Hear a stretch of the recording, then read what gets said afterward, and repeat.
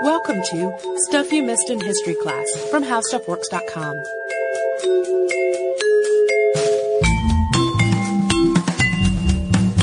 Hello and welcome to the podcast. I'm Holly Fry. And I'm Tracy V. Wilson. And today we will start by asking Tracy a question. Okay. Have you ever been in an earthquake? Not that I perceived. Well, because there are small earthquakes everywhere all the time, and there are earthquakes that are felt in Georgia sometimes. And I remember the last time there was an earthquake that was felt pretty strongly in Georgia, I was in Massachusetts. Oh, that's right. And so I was seeing all of these tweets from my friends about the earthquake, and I was like, I am not there. Well, and they're so infrequent in Georgia, a lot of us didn't know what was going on. Like, I literally thought that someone had slammed into, like, my neighbor's house. Like, a car had collided with something. And previous to this, when I was very small, I lived on the Pacific Coast, so I would occasionally experience one, but never, like, a huge one.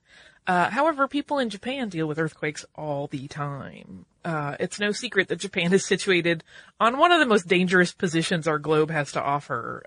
It sits on what's called the Ring of Fire, and probably most of our listeners know about this, but just in case they don't, that is a horseshoe shape that runs sort of around the Pacific Ocean. It goes from the southern tip of South America. It travels north along the North American coast.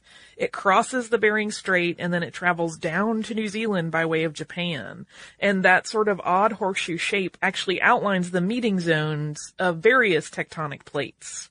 And the Eurasian plate meets up with the Pacific plate and the Philippine plate and the North American plate all along where Japan sits. So, as you can imagine, with all of those plates rubbing together, the country is no stranger to earthquakes. It's actually estimated that Japan has some level of earthquake at least every 5 minutes, and that they experience as many as 2,000 quakes each year that are strong enough for humans to feel them.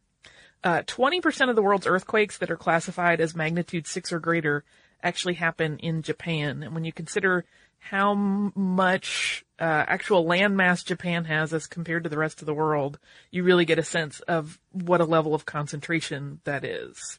And today, the Tokyo-Yokohama metropolis, which sits in the Kanto region, is home to approximately 35 million people, and it's actually considered to have the highest earthquake risk of any metro area in the entire world.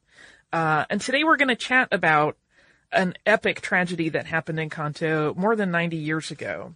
It's fairly famous, although I think it's been long ago that it kind of fades out of people's consciousness. They forget that this happened if they weren't directly involved in it or they don't have a cultural connection to it. So on September 1st of 1923, Japan basically changed forever.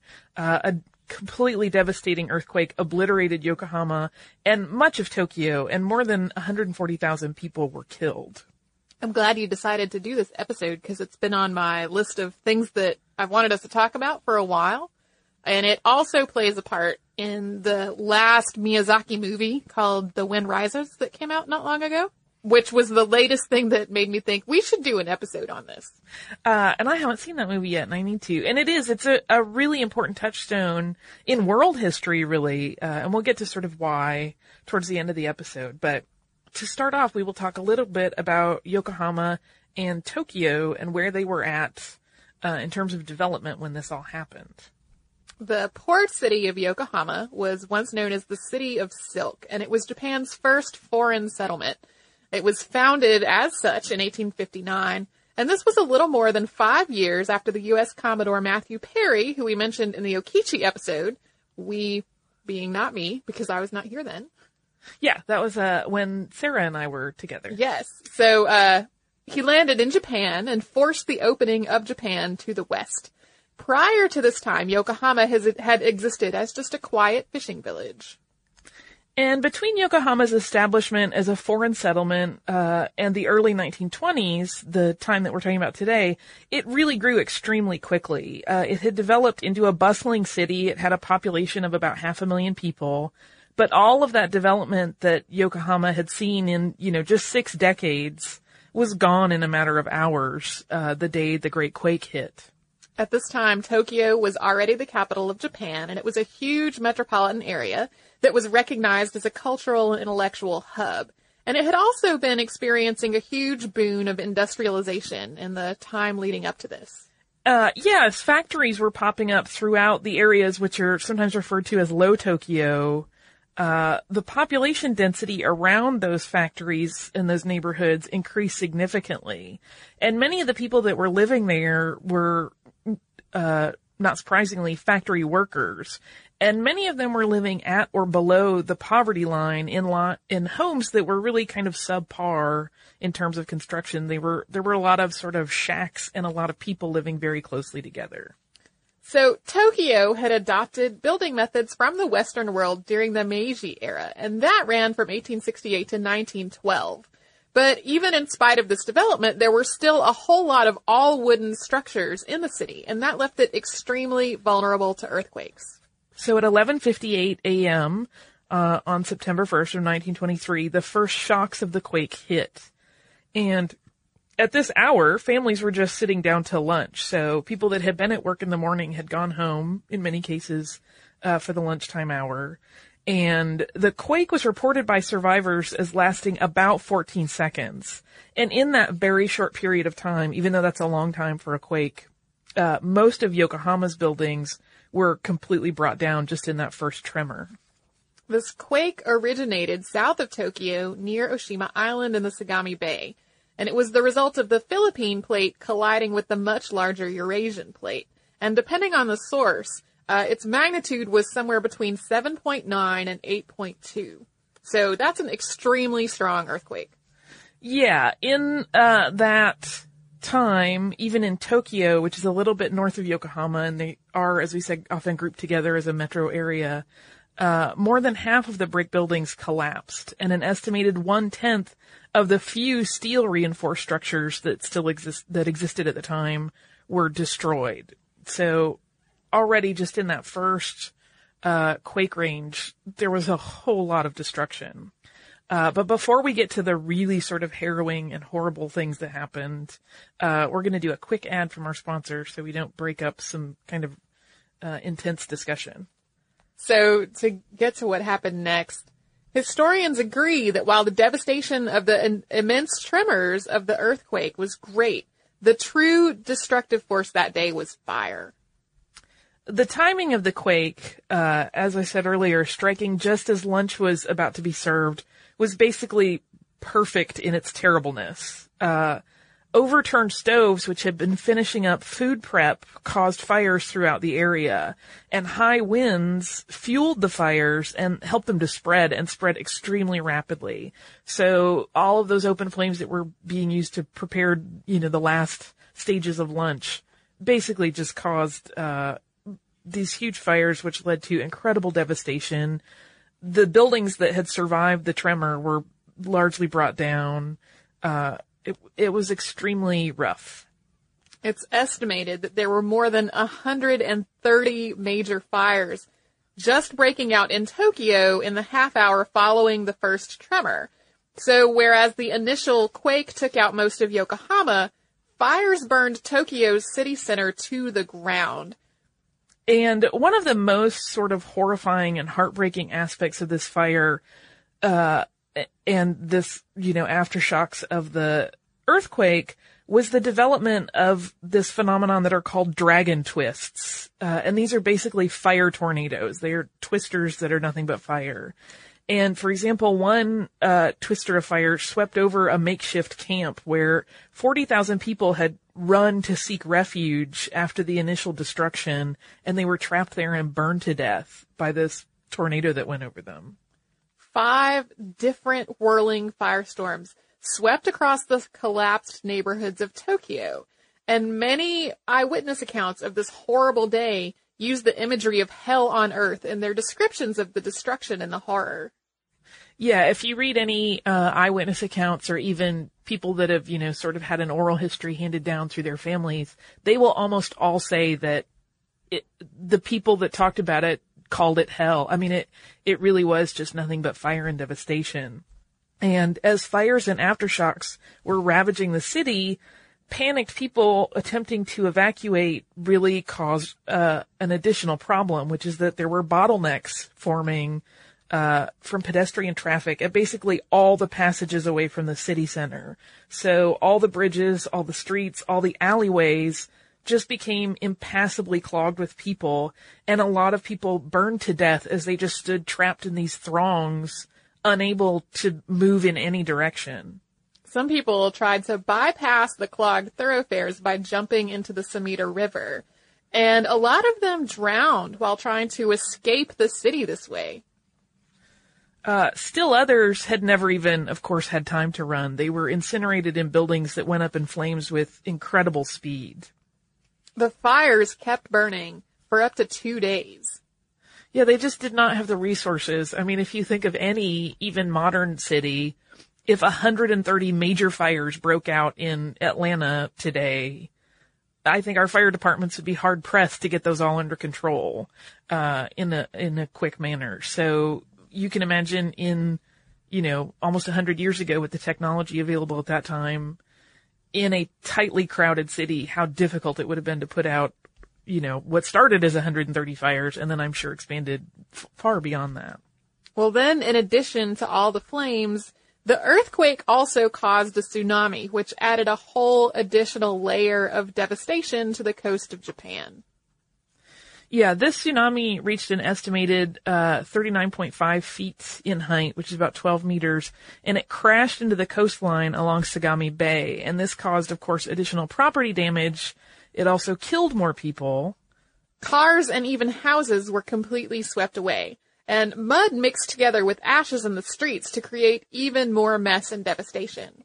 Yeah, just basically, I mean, I have seen pictures, and we will link to pictures, in the show notes. Some of them are a little bit difficult to look at if you're sensitive. But it looks like something almost from a movie. Like, there's almost no frame of reference for me anyway of like, in terms of reality, what that must have been like. Incredibly intense and terrifying. It's very much an Armageddon scenario, that would be played out in modern cinema. But in the days after the disaster, there was another horrific development that had nothing to do with nature. It was entirely man-made. So 3 days after this whole ordeal started, riots broke out in Tokyo. Some newspapers were accusing Koreans who were living in Tokyo of looting, and the newspapers insinuated that the Koreans had started the majority of the fires. And there were also allegations that groups of Koreans were poisoning the wells. So many of these allegations are now believed to have just been mere rumors that were printed by the newspapers. Yeah, this was a time of, a lot of crazy things going on, and presumably people were giving eyewitness accounts to the newspapers that maybe were not accurate, and as survivors were struggling to keep going and get enough to eat and get enough, water in conditions that would stress anyone to the breaking point, unfortunately, Japan's Korean population really became sort of the immigrant scapegoat and the focus of pent-up frustration and grief and anger and just the shock of what was going on around all of them. So basically, whether it was true or not, people believed that gangs of young Korean men were going through the whole city and pillaging. So counter gangs formed to patrol and deal out swift punishment. Yeah, accounts of some of the atrocities that took place during this time are really very disturbing. According to one American tourist who had been in the city when all of this happened, for example, there was a Korean man who was simply by virtue of being Korean and thus associated with these crimes that people believed were happening, was tied to a pole and just left there, and basically he was beaten by all passersby as some sort of retribution for what they thought he may have been a part of. There are also some conflicting accounts about some Koreans who were put onto boats and sent out into the harbor, and while some versions characterize this as an attempt to secure the safety of the people on the boats, others insinuate that the intent was to send these people to their deaths as the boats caught fire out in the harbor. Whether the fires were accidental or set on purpose, the people who were on the boats died.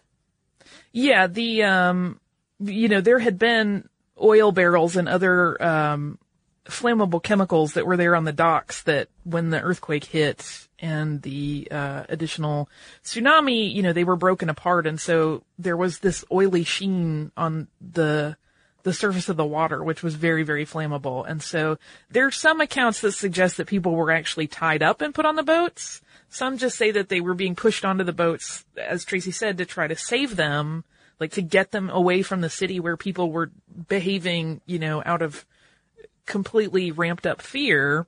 But we don't really know. We only know that they all perished. Japanese socialists were also grouped with the Koreans as traitors, and being identified as a member of either group was an instant death warrant.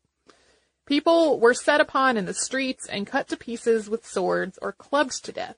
These attacks were just ferocious, and undoubtedly they came from the stress of the whole situation, but the atrocities then became a point of shame for a lot of people. One public official described these incidents as, quote, a major defect of the national spirit.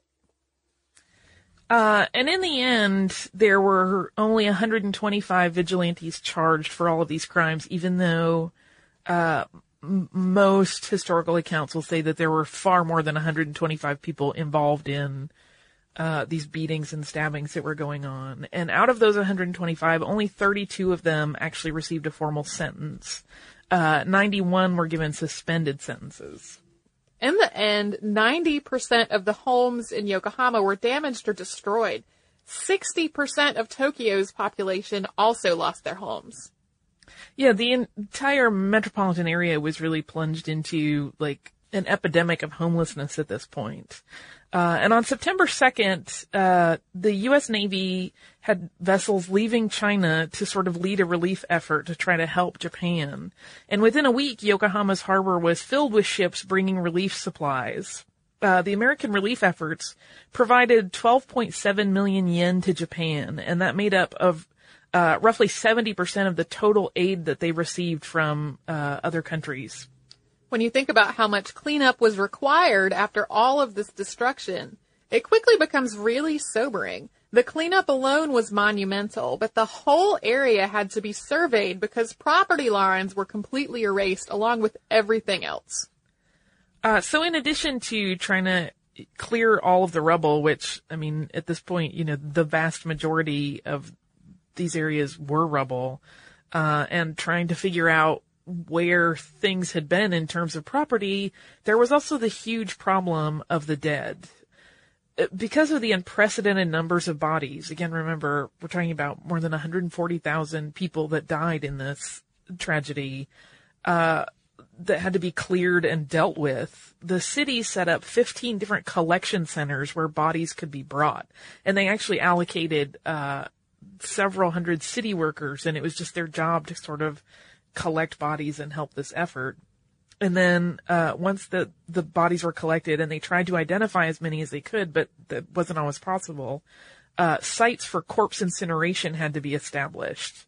Although the majority of the dead were all cremated near the area that had been the most drastically hit by fire to begin with. One of the most horrifying things that comes up in account after account is what the city smelled like during all of this. So you can imagine, on top of the tragedy and sort of the shock and the heartache, just dealing with this really uncomfortable odor everywhere you went that just reminded you of what was going on. I can't even fathom. And in spite of this almost unfathomable disaster, there was also some growth. Tokyo's future was envisioned in the form of this superlative metropolitan mecca, and there was a national effort to fulfill this promise of Tokyo's future. And while many, saw this as an opportunity to rebuild Tokyo as a shining new modern city, there were a lot of arguments among government officials and the people about how that dream would be achieved and what it would actually look like.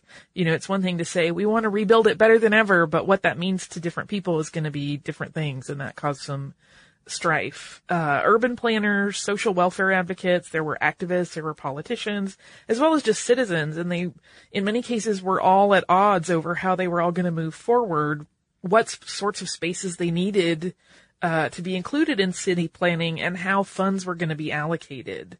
And additionally, to sort of further complicate this, is that while most people wanted to kind of look at this as a blank slate, which of course it can't really be. A lot of the people who had lost everything but had survived the disaster really just wanted to try to go back to their lives as they had been and rebuild things the way they were, and they weren't so concerned with trying to build some new, better thing. They just wanted what they had before. Then there was also the problem of where the money would come from. There was a reconstruction bill that was introduced in December of 1923, and it proposed a budget of 598 million yen. This did not meet with a lot of favor. The budget was only passed after it was reduced by 130 million yen. And in the 6 years following the bill's approval, another 270 million yen was additionally unencumbered for the reconstruction effort. But even that failed to meet even the most austere plans that were envisioned for the new Tokyo. And there was another piece of legislation that came about during the December Parliament meeting, and that was a law that enabled the government to take 10% of each parcel of private property to devote to public space. Landowners who were going to lose more than 10% to meet the logistical needs of city planning would be compensated, but only for that loss that extended above the 10% that had been, that this law allowed to be seized. This law was intended to rebuild the city in a more logical manner. They wanted to avoid the overly narrow streets and alleyways that had led to so many thousands of people being trapped in the fires during the disaster. But as you can imagine, a lot of citizens petitioned the government to keep more of their land during all the property readjustment. So those requests also slowed down the government as they were reviewed. Yeah, there were thousands of requests because, of course, nobody wants to give up 1/10 of the property they own, even if it is for the greater good and for, a better built city with a more effective, sort of disaster plan situation. But in the end, most people lost a chunk of their property. And on the whole, this aftermath of the disaster was really filled with a lot of reflection, I think, on everyone's part, particularly government leadership, over the future of not just the capital city, but the country as a whole. And it really opened up some dialogues about disaster preparedness and evacuation planning and city planning to support those ideas. There were also some possibly surprising negatives that came out of all this. National pride really swelled, but there was a lot of xenophobia that developed. There were alarmist articles that accused the United States of spearheading the relief effort to try to humiliate Japan. And this growing unease and the desire for expansion after the quake is frequently cited as one of the catalysts for World War II. Yeah, so it didn't, of course, happen all at once, but it's kind of, a lot of historians will point to it and say, it was this sort of mindset that led to decisions that ended up, with Japan trying to expand into China and that sort of setting off a lot of these world events. The 1923 disaster also had another sort of benefit, which is that it seeded some new areas of scientific exploration, and it caused a lot of countries, not just Japan, but Japan did a lot of it, to really explore new ways of predicting earthquakes and other natural disasters. So when you hear about experiments done with animals and their sensitivity to tectonic movement, a lot of that really started because this earthquake happened. So a lot of the detection systems that we have today, this was sort of their genesis point where that technology started to develop and be really focused on by a lot of countries. Because as we have gotten bigger and more metropolitan and built more things, that means more things that can fall down and collapse and that people want to try to save if they can ahead of time. So that is the horrific event of 1923 that happened in Japan. It sounds so scary when I look at pictures, and like I said, we'll link to them. I can't imagine it. I can't imagine what it would be like. I try to think about what if that exact same thing, it couldn't be exactly the same, obviously, but what if a similar thing happened, where I live? I don't even know how you collect yourself after that. We certainly have had hurricane disasters happen in the U.S. and in other countries. I mean, there have been other disasters. The 2011 Fukushima disaster in Japan caused a lot of people to look back on this event, but it's difficult to contemplate. I've been very quiet because I presume you're waxing pensive. Yeah, it's all very distressing. It is. And especially, I really get, obviously any natural disaster is horrible, but I get very choked up at sort of how humans dealt with it, and things got very violent at a time when, of course people would ideally come together and support each other, but that isn't always how it works, when there is fear in the air. So we will instead switch over to, a listener mail from our listener, Adrienne. And she says, as a French Canadian, I was happy to see your episodes on Le Chef. As someone who received their education in another province, I think I may be able to provide a response to a question you posed at the end of the podcast, wondering how those of us in other parts of the country learn about him. I really like this letter. I will interject because, while Adrienne is French Canadian, she did, as she said, get her education outside of Quebec. So it's an interesting perspective that we hadn't quite seen before, which is why I wanted to read this. She says, firstly, it speaks greatly to the place of Quebec in Canada that I learned more about its premiers than those of my home province, which was Manitoba. It could just be that Quebec premiers are simply more interesting, however. Anyhow, what I did learn about Duplessis was fairly neutral. We learned that he was a premier who wielded his power broadly and the close associations he had with the Roman Catholic Church. However, much was done in the context of what was changed during the Quiet Revolution, which, again to interject, is that period after Duplessis was no longer in power. For instance, she says, we learned about his church affiliations and then about how secularist Quebec became. I would also be very curious as to what they learned about Quebec's political history in Quebec. Education of history is so fascinating. Whose history is being taught? Thought I would drop this note over to you too. Yeah, I mean, she kind of brings up the question that we always mention of, history is told by many different voices and they do not always have the same perspective. And so the story, to my mind, usually the story is found in kind of having all of the different ways of looking at a thing, and sort of the details kind of reveal themselves. Although there are always elements that are never really fully clear what the actual situation was. So thank you for that listener mail. If you would like to write us, you can absolutely do that. We've mentioned before that our email address is changing, and that is now historypodcast@howstuffworks.com. You can also connect with us on facebook.com/historyclassstuff, on Twitter @missedinhistory, at missedinhistory.tumblr.com, and pinterest.com/missedinhistory. And if you would like to learn a little bit more about what we talked about today, you can go to our parent site, which is howstuffworks.com, type the word earthquake into the search bar and you will get how earthquakes work. So if you'd like to learn about that and a great many other things, and many of the detection and modern science in that article, like I said, was sort of seeded by this horrific tragedy happening. But you can learn about that and a whole lot more on our website, which is howstuffworks.com. For more on this and thousands of other topics, visit howstuffworks.com.